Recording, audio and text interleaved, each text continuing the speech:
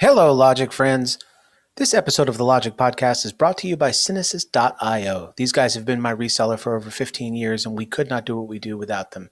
They're fantastic partners, no matter what size your business. To find out more about their remote workflow solutions, check them out at Synesys.io. If you haven't signed up for the forum yet, do it now at forum.logik.tv. It is the #1 place for flame artists. We have nearly 1,000 users, lightning fast response times, and over 120,000 page views per month. Plus, you'll get access to the Logik Discord server for real-time audio and video chat. Sign up for free at forum.logik.tv.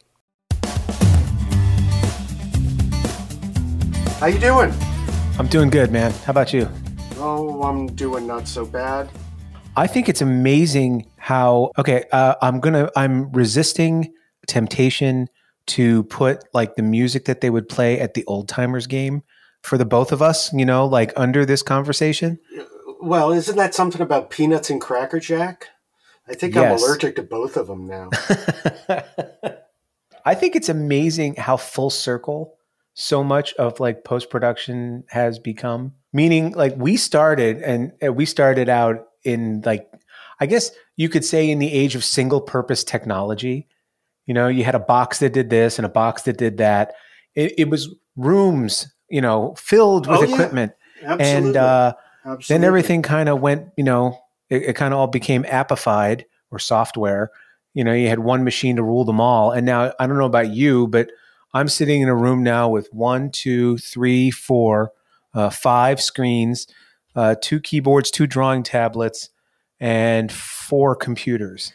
Same thing as somebody, mentioned to me that I don't do email on my phone. Why don't I do email on my phone? Well, I have access to 7 computers in my daily life. Why would I ever want to use my phone like this when I have all of this in front of me? The only time I can't do email is when I'm walking between work and home. It's like I'm not going to do that anyway, so. All right, but let's just dive right in here with really the only questions that matter at all. Okay. In the year of our Lord 2022, horizontal or vertical reels? Dude, reels are so last millennia. I don't use reels. I don't use horizontal. I don't use vertical. I don't use, sometimes for maybe 30 seconds a day, I'll use the open desktop that Smoke used to have. But I do everything now off the little panel on the media panel on the side. And I keep it on the right-hand side. Wow. And everybody thinks I'm crazy. And Joanne keeps it on the right-hand side. And it's not because of me. But the fact of the matter is, if I have to reach for things in that panel incessantly like I do, I want it by my right hand. I don't want to have to reach across the tablet for it. I'm going to try that, actually. That sounds like something I need to try. Yeah, if I were a lefty, I'd use it on the left side. Exactly. But, I'm not a lefty, so. All right, so you're a library fan. Smoke hotkeys or flame hotkeys? Smoke hotkeys, all the way. All right. This is not for me to judge. This is just so that everybody knows. Like, I could give your like biography or something, but it doesn't matter. All that matters is direction of reels and your hotkeys. And now the camps can, the tribes can kind of get ensconced. And they can tune out or if right. They can like love you or hate you from the very beginning. So all downhill from here for half of. And there you go. Us. I wanted to ask you, how long have you been working in post-production? I've been working in post-production since early 1981. So I would be going on 41 years now. In your 41 years, what's the one thing you can call out that's gotten better? It's not an industry-wide thing. I think it's just for me that I don't have people on my back nearly as much as I do, and I don't have to work the long hours that I used to. I used to put in deadly long hours. I would put in weeks at a time of 12 to 16-hour days. I don't think I can count on my hands and toes how many 24-hour days I've put in. And I don't do that anymore. And nor do I see other people doing it. So I think that's a huge improvement. It's not killing us as fast. That is the most optimistic pessimism I think I've ever heard. And it's one of the many reasons why I love you. Why do you think it's changed that way? I think it has a lot to do with the equipment. I think it has a lot to do with the kind of workflow that we've adapted. Remember, I work in the advertising, end of it, and that's primarily what I've been doing the whole 41 years. I was, if there's any time you could say someone was born to do a job, I feel I was born to do the job I do. It checks all my boxes. It lets me be creative. It lets me not care, just do the work the best I can. It often lets me just focus by myself for hours and hours at a time with nobody bothering me. And also it lets me be very social when I have to and collaborate. It does it all. Plus, I just love television commercials. That's what I wanted to do my whole life. Somehow when I see these things on Facebook that say, if you could go back and do it all over again, what would you want to do? Or, if you could have followed your dreams, what they would have been. It's like, well, this was my dream. I moved to New York without ever having set foot here in my life to make television commercials. And I did. Right out of school? Right out of college, right out of Syracuse. I knew nobody. I knew nobody in the business. I had a connection on a place to stay. But I'd never set foot in the city in my life, ever, till the day I moved here. So you moved here in 1981. Yep. And where did you start your career at? What was that first job? Well, I stumbled around for a few months and finally landed my first full-time job at a place called Windsor Total Video. Oh, yeah.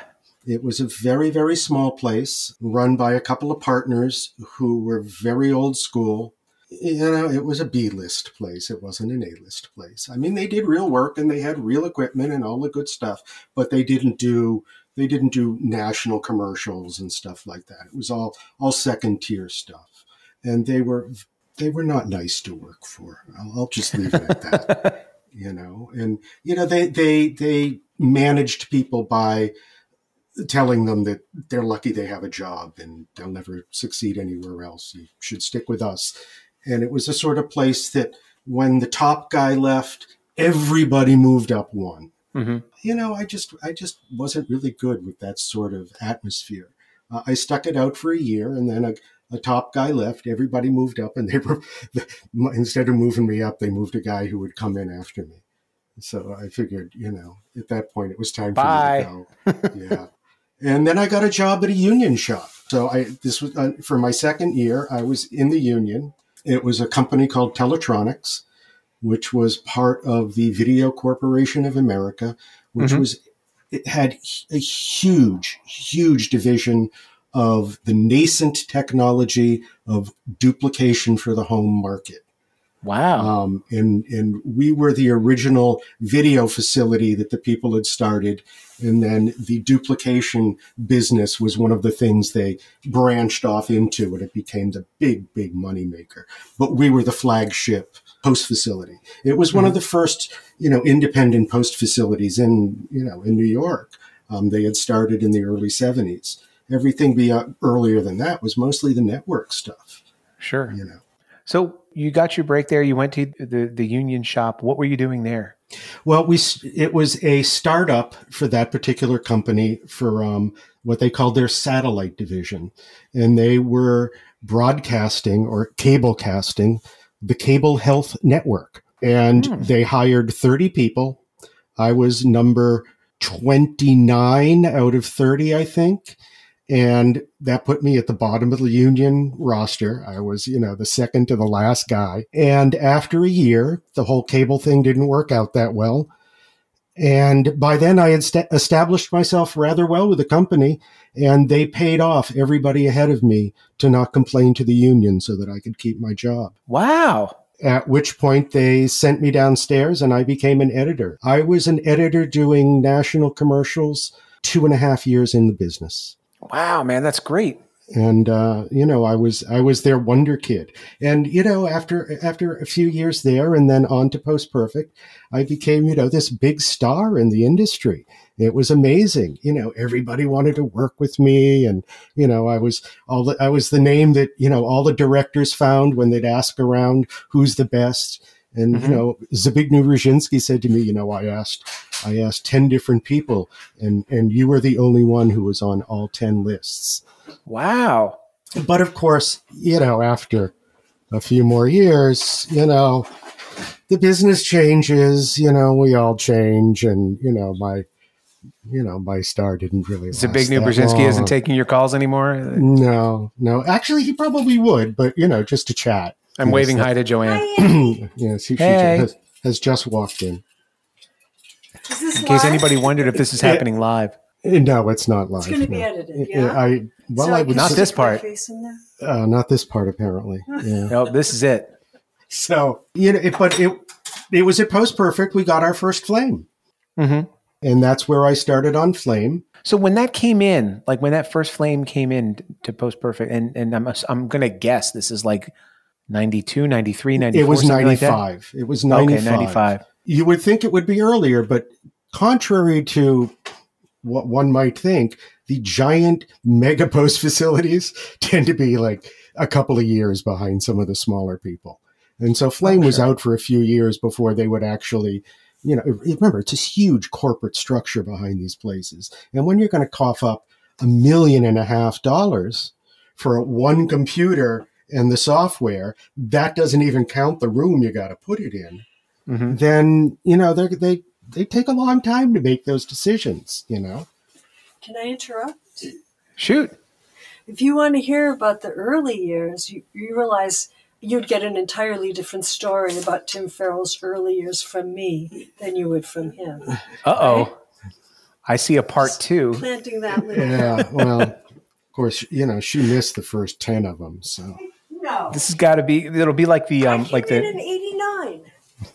89. Okay, we're done. It'd be like the newlywed game for visual effects artists. And here's what Joanne thought you would say.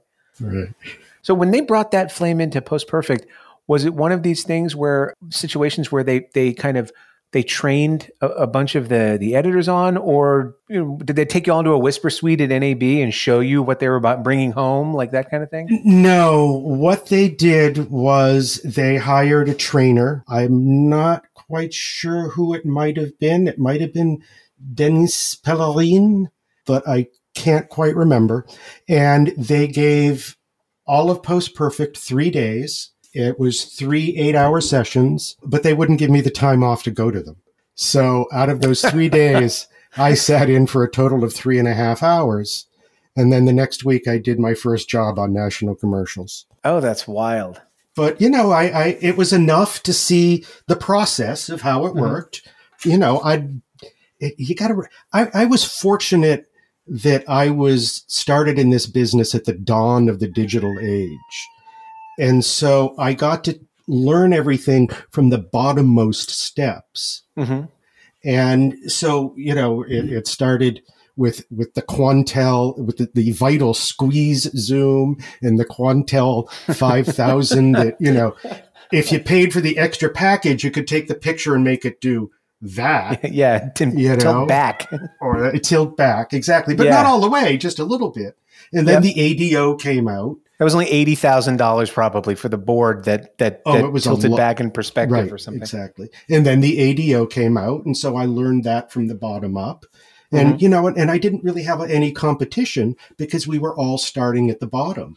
Right. So I got to learn all of this stuff bit by bit by bit. And I got to understand how the engineers thought of these things. And I learned to, what to expect when I sat at a new piece of equipment. And the flame was really, really intuitive. I had to do the same thing with the HAL, and it was not anywhere as intuitive. It was a lot more difficult. The flame, I just took right to it. It was just, this is what I'd been waiting for, all my life.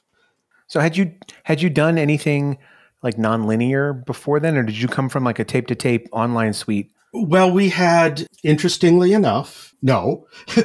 I mean, we had a Harry, and I'd used a Harry for years. And when I worked at Teletronics, they invested in one of the very first nonlinear devices called the Montage. Wow. And what they had was 36 Betamax machines that ran at SSLP, where they recorded all 9 hours of your dailies on all 32 machines. And then it would, had to sync all those machines up. If they had done that with like discs or something, it would have been great. But, sometimes it took 5 minutes to sync up and edit, It's like, Oh because my all these machines had God. to shuttle. And then the very first Avids came to Post Perfect. And we opened up a division with a man named Don Levy. Don Levy. Don Levy. And Don brought us his Avids. I mean, I said he brought us, but, it was his company, but he worked with us. And I sat in an Avid for 5 minutes and said, not really for me. As the nonlinear stuff progressed, I decided more and more I didn't really want to be an editor anymore. I just didn't. I have a 30-second attention span. Oh, right. You were born to do this job. I was born to make commercials, and this stuff, you'd have to screen hours and hours of talking heads. It's like, no, I'm not going to do that. You screen them. And then when you got, the talking head you want, tell me what you want to do with it. I don't want to sit there and watch the other, 74 hours of that stuff. It's like, ugh. It's so funny. I was an undergrad at NYU studying film, and I was taking an editing class, like a film editing class, steam deck and tape and razor blades and everything, with an instructor. I want to say her name was Julie Sloan or Julie Stone, but she took us on a field trip to Post Perfect, where Don Levy was showing off like their first Avid or something like that. And I remember like being the only one in that class who asked questions. Like on that demo, I was asking, well, wait, what frame rate can you play back? How big are the drives and how much can you store? And what resolution are you working at? It was AVR 77. Oh my God. Yeah. It was mind blowing. And then I ended up bugging him for a job, and ultimately I got one. And here we are today. Great guy, Don. Great guy. Yeah. Yeah. Do you remember your first flame job? Do you remember that? You said that after 3.5 hours of training, you were then on a national commercial. What was Absolutely. It was for Club Med. And they went and shot it in the Cayman Islands 20 minutes after a hurricane moved out. And they said it was the most miserable job they'd ever shot. They were there for a week. There was no fresh water. The toilets didn't flush. They shot something outside and on a green screen, and off to the side of the green screen, you could see where all the palm trees had been mowed down by this hurricane. And so they just threw all this footage at us and said, here.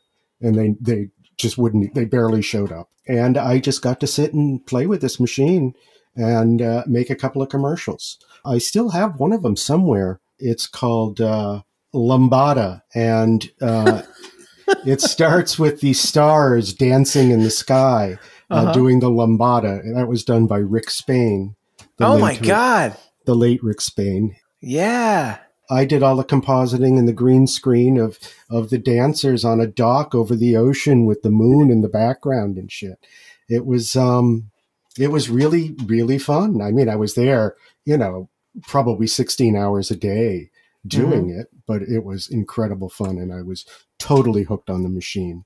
And then they made Rick the senior artist, and he stayed there for about 4 years, and maybe 3 years, and I continued to be the editor who would get to do flame jobs on occasion.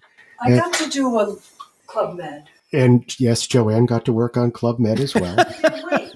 And there was about That's 5 actually spots. the sound of Tim's conscience. That's not Joanne. Well, there was about 5 different spots, and I only did a couple of them. I didn't do them all. Mm-hmm. And then when Rick left, I lobbied hard because the linear business was crashing and burning, and I so wanted to be on Flame permanently.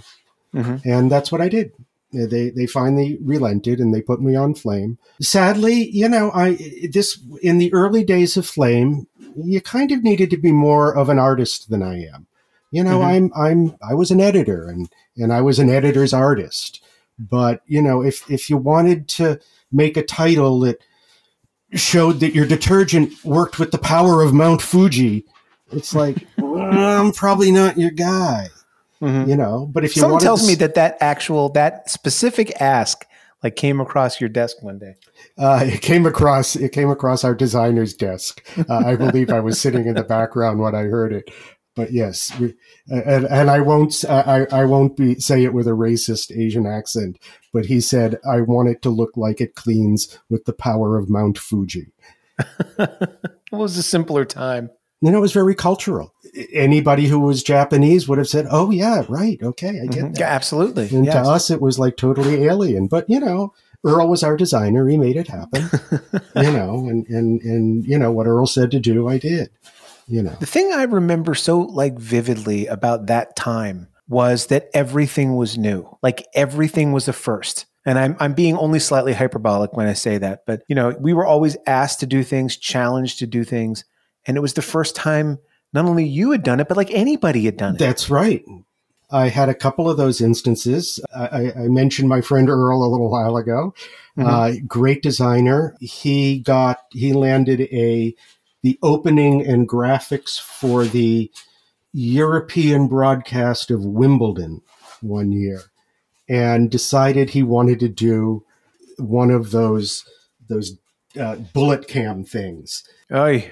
And the bullet cam, it had been seen a couple of times, but it was always still photos. And so we were going to do it where you spun around and then they went live. And oh my God, what a beast that was. Yep. We shot it. It took a long time to build the rigs. We could never get enough cameras. Then everything was all 35 millimeter still film, so it all had to be drum scanned. And then we couldn't get enough cameras, so to make it go slow enough, we had to do a 3-frame morph in between every image. So I think I probably did about 100 3-frame morphs. And this was before there was even time warp with motion interpolation. With motion, yeah. None of that existed. I remember doing one of those early on. It was like I don't remember what the inspiration. I don't think it was the Matrix that made like all commercials. That happens. There's like something really cool. It was Lost in Space. It was Lost in Space. Oh, okay. I was thinking the Gap. Remember that Gap ad? Yes, where everybody was dancing, and then that was also a big one. But I think that was inspired by Lost in Space. Okay. Came out just a little bit after we did the Wimbledon Open, and we got nominated for an Emmy for it. And me and Earl got to go to the sports Emmys. Oh wow! And I'd already won a news Emmy for my Gulf War graphics. Name drop. Yeah, and so this was a sports Emmy, and we'd look at all the other people we were up against, and it would be Fox Football, and they'd list like 50 people that worked on it, and then there'd be, Monday Night Football or, or Saturday Night Baseball or whatever. And they'd have these huge list of people. And then there was, the Wimbledon Open, and it was me and Earl. Yep. And it was the only one where when they played it in the room, everybody gasped. But unfortunately, one of the, it was an honor to be nominated. It was an honor to be nominated. Yeah. I remember there was always a progression for those like crazy groundbreaking visual effects. There'd be something earth shattering, like the Matrix or Lost in Space or that Gap ad. And then there would be a round of advertisers who would want to do it right. Like there'd be money behind it and they'd do it right. It was never right, of course, because, like you said, you had to do 100 3-frame morphs. I remember doing one where it was like a guy on a trampoline or something. They put black tape on a basketball that was on a pole. And that was like the thing we stabilized. And I'm doing air quotes on a podcast because it was these were cameras that were aimed in 3 dimensions on film that was film and then drum scanned. It was a nightmare. Yeah. But then if you made it through that, you got to work on the low budget hack uses of these. I remember doing an antacid commercial where the agency wanted to do bullet time. And the frozen moment effect that they had was a guy lifting a spoonful of like antacid into his mouth. Like, Tim, you could have had the guy stand still and sit in like a swivel chair and just rotated the chair because it's just a guy holding a spoon. I've made spots like that. That's exactly what they did. Everybody freeze, and then they'd pull the camera around on a circular track. Yeah. Well, Yeah. the ones I always liked were where they'd see it in a really, really high budget movie. Mm-hmm. And then they'd say, oh, well, we want to do that. How much do you have? Oh, $2,000. I Yeah. said, well, I'd say things, well, that was a $75 million movie that was made by, 250 people in 7 or 8 months. And, you need this Yeah. next week? Really? And so, I did the open to the David Letterman show in the late 90s, and they wanted to mimic the shot of Titanic with Jack and Rose up at the bow, Mm-hmm. and they do this big pull away, except it was going to be an Irish setter sitting on the deck of the Staten Island ferry. And, they did a whole helicopter shot and everything, and then I had to build the city behind it that looked like Oz, even though it was New York. So the way they shot it, they ended up doing a pullout from the dog that you couldn't even tell the dog was on the Staten Island ferry. It was the same color, for God's sakes, and then they'd pull out to the emptiness of New Jersey. And then I built Manhattan out of still pictures from picture books. I probably used about 600 or 800 stills. Wow. Because there was no high res at the time. Yeah. So I had to shoot each picture, close up in multiple chunks and tile them together. So like the World Trade Centers were probably 6 or 8 photographs high. That were all pasted together. And then I put all the buildings in slightly random different places and stuff. So it said New York, but then if you looked at it, it was like, it doesn't seem quite right, And so that was a big conversation piece, when people looked at the open, it didn't, it looked like New York, but they'd point out the differences and stuff. Well, that shouldn't be there, and stuff like that. They had no budget, of course. But they wanted the Titanic. Sure. I think you're right, though, that, yes, we used to work longer hours. We used to work crazy hours and crazy hours consistently.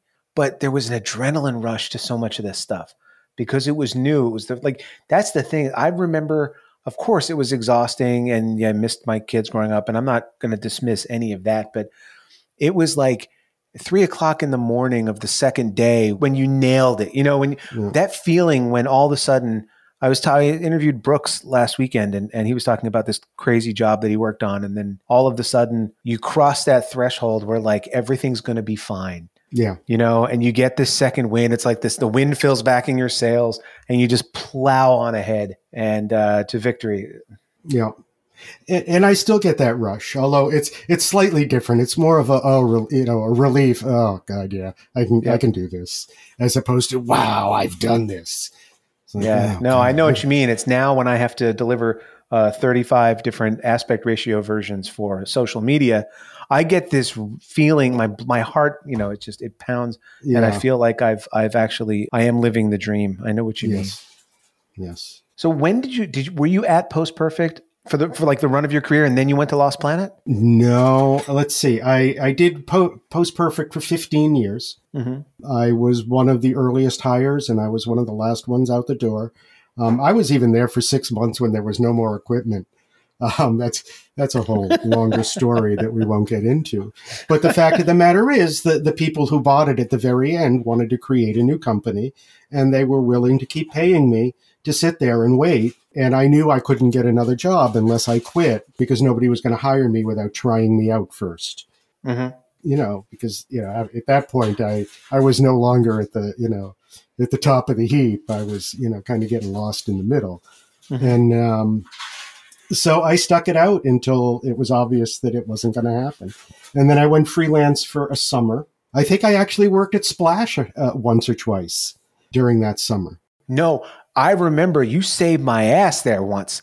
Yeah, oh my with God. The horse race. With the horse race, yes. Yeah, sure. It was getting rid of like a bug, like an NBC or an Olympics bug or something. Yeah. And I looked at it and said, this is not possible. And you looked at it and said, we just got to borrow from the previous frame. And and you painted it out. And it was, oh my God, that was like 20 years ago. Yeah. In fact, a lot of it is the horses went around the track. It was just white behind the bug and I could just paint it out, Oh my God, I can't believe it. Wow. Yeah. Yeah. So after that summer of freelancing, that summer of love, did you then go over to Lost Planet? I freelanced a bit at V2 and then took a full-time job there for 6 years with Vito DeSario. Mm-hmm. Great editor. It was a really fun place to work. I worked. Oh, that was that amazing space, like over now, I guess where the High Line is, but at the time, it was in the middle of nowhere. That's right, and we had like a 10,000-foot wraparound terrace that looked out over Manhattan, and it was a beautiful space. I got to work with Kieran Walsh there. That's amazing right. artist. That's right. 10 years my junior, but man, I learned a lot from him. I still, when I get in a certain vein and I'm trying to think a way out, I sometimes just channel Kieran. What would Kieran do right now? And find my way out of it that way. Were these the years when Kieran had an Inferno and a Henry in the same room? He had that for the first year, but the Henry got less and less use. Gotcha. The fact of the matter was he had the Henry because it had beautiful image processing, and the early Flame was crap when it came to, especially with interlacing. It was just horrible. And, a lot of the filtering was terrible, and the Quantel was beautiful. But of course the Quantel, it did like almost nothing compared to a Flame. It just looked beautiful. So he eventually that went away, and he stuck with just the Inferno. And then I was mostly on smoke at that point. And then we had another Flame in the other room, so I would do both. Sometimes on a daily basis, I would switch back and forth between Flame and smoke. Every once in a while, we'd get a Flame job that just had my name on it, and I'd, walk away from the smoke for 2 weeks and just do Flame. And, I really enjoyed that. But it also brought me back to my more editorial roots, which is, what I was, I was born to do. It was probably one of the best steps of my life to do that. And plus smoke at the time had become very editorial friendly. And so it was really the tool to do what, I've been doing since then. That's how you finish spots. And of course, now the current Flame actually looks much more like what the smoke used to look like, and functions the same way. The timeline that we have in Flame was really developed in the fire and then the smoke. And those are the things that really made the job that I was designed to do work the best. And then after that, I went freelance for 10 years. Wow. Lost Planet just happened to be one of my bigger clients. And towards the end of my freelance career, they were my biggest client. And they would often just say, no, just don't take this job. We'll pay you because we think something's coming up or we want you here. And then when that started to be unrealistic, I took a full-time job. But I got to work at a lot of different places in those 10 years. I got to work at PSYOP and a bunch of other places I can never remember. But, I worked at the Artery. I'm not a Christmas fan. And one year I unchristmased so bad that I specifically sought out a job that would keep me busy through the Christmas break. And so I went and I got a job. Vika gave me a job working on a Beyonce pseudo documentary. And so that'll bring out your inner Scrooge. And so I loved it because, I got to just disappear into a room when there was nobody else around and, just retouch, Beyonce shots. It was fun. So what's the secret? Not facial, not facial stuff. She needs no facial work. No, it's just natural. It's all natural. I got rid of shadows and things. You're born this way. Absolutely. It was artifacts introduced by the camera. There you go. So what's the secret? You've had a 40+ year career. How do you stay relevant? How do you stay current? How do you stay? Well, a couple of rules. The first rule is never expect how it is now to be the way it's always going to be, because it's not. So you should never invest yourself too deeply in the way things are being done now, because it's not going to stay that way. And so I try to always look ahead. And when something new comes along, I try it out. And if I think it's going to work for me, if it's going to keep me going, then I adopt it. And, every version of Flame that comes out, I sit and go through it bit by bit and I try to think of the things that have always bothered me before, and I see if there's something new and different in Flame that's going to help me over that hump better. And, most times there is. So one of the tricks is to always be looking forward, always to be looking at what's coming up new. And another trick is to pay attention to other people and what they're doing and how they're doing, and not just look at their successes, but look at their failures. For the first 20 years, I spent looking at the people that came before me. But for the next 20 years, I've been looking at the people that are coming after me, because they're the ones who have their finger on the pulse, not the ones that are, old guys like me who say, oh, yeah, well, I remember when we used to hang that 1-inch tape.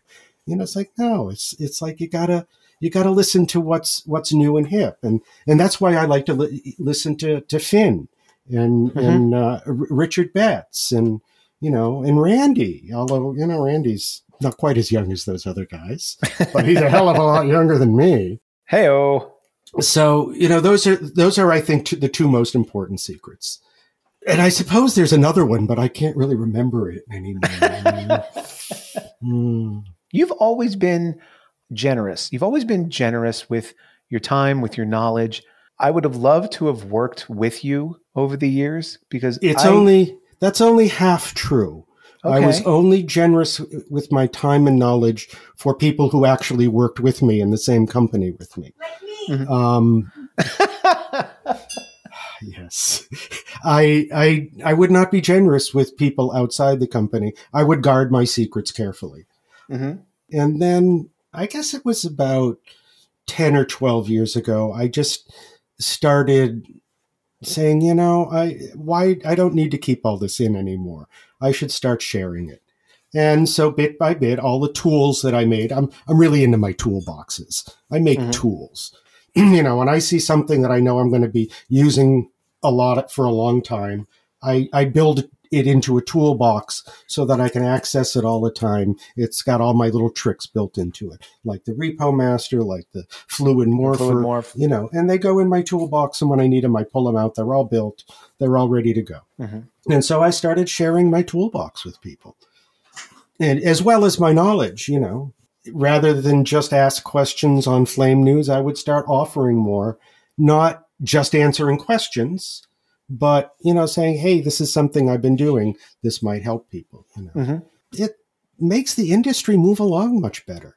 It's like Sony made this big mistake when they made Betamax by not licensing it to people. And so, somebody said, well, screw it. Here's VHS. They're licensing it to everybody. And so everybody jumped on the bandwagon. And Sony was there holding, a giant factory that made a bunch of cases that, fortunately, someone figured out they could pack those same cases with digital tape, and they made digital Betamax. Yep. But the home version, they lost hundreds of millions of dollars on because they wouldn't share it. If you want the industry to progress, you got to share. Completely agree. It's like a chain reaction. Right. You show somebody something and then they get excited about it and they show something. And now all of a sudden 4 people want to go and show something. And then you end up, like you said, you end up learning from the people who watched you. And that's how you stay relevant and keep going. How's it been for you during lockdown? Has it been isolating? Lockdown has actually been kind of pleasant. I'm asking this to the guy who went out of his way to avoid Christmas one year. It's actually been kind of, pleasant from a working standpoint. I live just up the street from work. After a few weeks of trying to struggle on a trash can machine at home, it was just not working for me. And I just started going back in, and I was the only one there. So what did it matter? Every once in a while, someone else would come by for, an hour or two, but, we had 2 big empty floors and, I had the place to myself. And it just made all the difference because I had all of my familiar tools about me. And so I was able to work with, relative ease. And then Joanne, of course, had to buy a Flame, and she works at home. And there's no way the two of us could work here, not because we don't work well together, because we did actually work together, the same company for many years, just fine together. But we don't have enough bandwidth to both work. We'd have to have gotten a whole second line of internet. Oh, you mean like internet bandwidth? Yeah.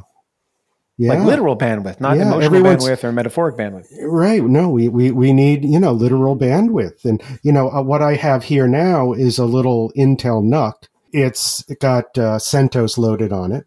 Mm-hmm. And I communicate with my machine at work, but I don't have audio and the playback isn't great. But it's okay if I want to bring my work home with me in the evening and stuff like that. But anytime I've had to work while she's working on a job, especially a job where she's using somebody's remote machine, mm-hmm. It's just, my screen just kept going bright red and saying, loss of network. It's like, great.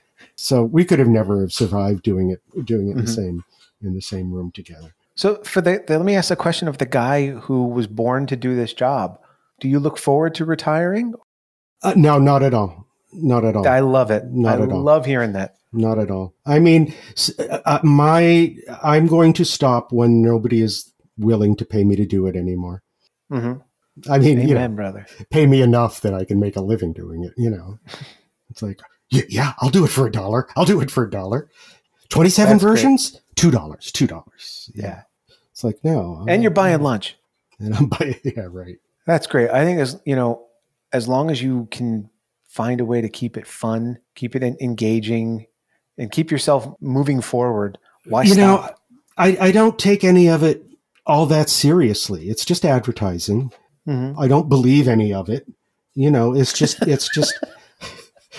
well, what's to believe? This is how I learned. This is what made me want to be in the business. Back in the 60s, during the space race, I think we were on Gemini, and we had just completed the first docking of 2 spacecrafts. Mm-hmm. And it was all the rage, and everybody was looking forward to the moon landing coming up in about 4 or 5 years. And so all the kids' toys were reflecting that. And so there was this toy, which was a moon lander. And it was this, this kind of something that looked like a little bit like it came out of Kubrick. And it looked like you remote controlled it and landed it on a little platform. And I thought, oh man, I want one of those. But, my parents weren't like going to spend, the amount of money that crap costs. There's just no way. I was one of 5 kids, and, they were 2 working parents, and that wasn't going to happen. But my friend Donald, he was like the only boy down at our age. All his brothers and sisters were long gone, and his parents bought him everything for Christmas, and they bought him this. And I thought, I'm going to check it out. Well, what you did was the spacecraft, you blew up a balloon and stuck it in this little basket, and that was the spacecraft. And then there was a little hook on the top, and you tied a string to the drapery rod on the other side of the room. And then you hung the balloon on it, and you triangulated it until you got it to sit on the thing. It was almost like the depth test they used to give pilots at World War I. Can mm-hmm. you line the 2 sticks up? So I thought, oh my God, what a ripoff! What a lying bunch of crap. I got to learn how to do that. Yes. I need to be a part of this. I want to be a part of it. I want to fake people out like that. I may have varied a little bit through the years. There was obviously a time, I want to direct. Everybody has to go through mm-hmm. that. Incidentally, for those who say they want to direct, the thing that made me no longer want to direct was spending a day on a set working with a director. Mm-hmm. It's like, I don't want that job. No way. And here we go. Here's that third trick. Figure out what you're good at. There's always the stuff you wish you were good at. I wish I could draw a photorealistic picture with crayons and pencils, but I can't do that. But I can keep track of 1 million spots. I can look at a picture and say, oh, I can steal this little bit, turn it around, stick it over here, and make it look like something else. Like that. Mm-hmm. One of the things I predicted back in the early days of Flame was that one of the big uses of it was going to be what we now call cleanup. And sure enough, as soon as they realized you could change the hands on the clock in the background, boom, had you change it, and then it became routine. Well, they expect everybody to be able to do that. So, back in the early days of Flame, I concentrated very heavily on that. And that's kind of what's sort of been a big payoff. Again, it's one of those things that satisfies me. Sure, sometimes it's really stupid. Sometimes it's really easy. Sometimes that stuff's really complicated. They say, oh, well, you can give the cleanup to juniors. It's like, only if you need it done today. Don't need it done this week. You can give it to juniors. But, some of that it's hard. It takes a lot of thought. That's why we all get together and chat about these things. How would you do this? What would, what's a good way to make something look like that? Totally. So, think of what you're good at and stick to that instead of trying to do things you're not good at. Mm-hmm. Well, this has been great, man. Thank you. Thank you for taking the time to come on and take us down the memory lane and share your pearls of wisdom. And I wish you as many more exciting and fulfilling years in this business as you would like. Well, thank you. I hope to at least keep it up for a few more. As long as somebody will just keep paying me. Keep paying you. Yeah. All right. Great. Well, thank you, Andy. You got it. Thanks for having me. Absolutely. This was great. All right, man. Thank you so much. And no thank problem. Joanne for me. I will. And I'll catch you on Sunday. I'll see you Sunday. All right. Later. Thanks, Tim. Appreciate it. Bye. Everyone knows that Boris FX makes the best plugins in the business. Mocha, Sapphire, Silhouette Paint, Continuum, and the new Optics. You can save 15% on all of Boris FX plugins, either standalone or subscription, by using the code LOGIK-15 at checkout. That's capital L, lowercase OGIK, -15 at checkout. This episode of the Logik Podcast is brought to you by Synesys.io. To find out more about their remote workflow solutions, check them out at Synesys.io. See you next time.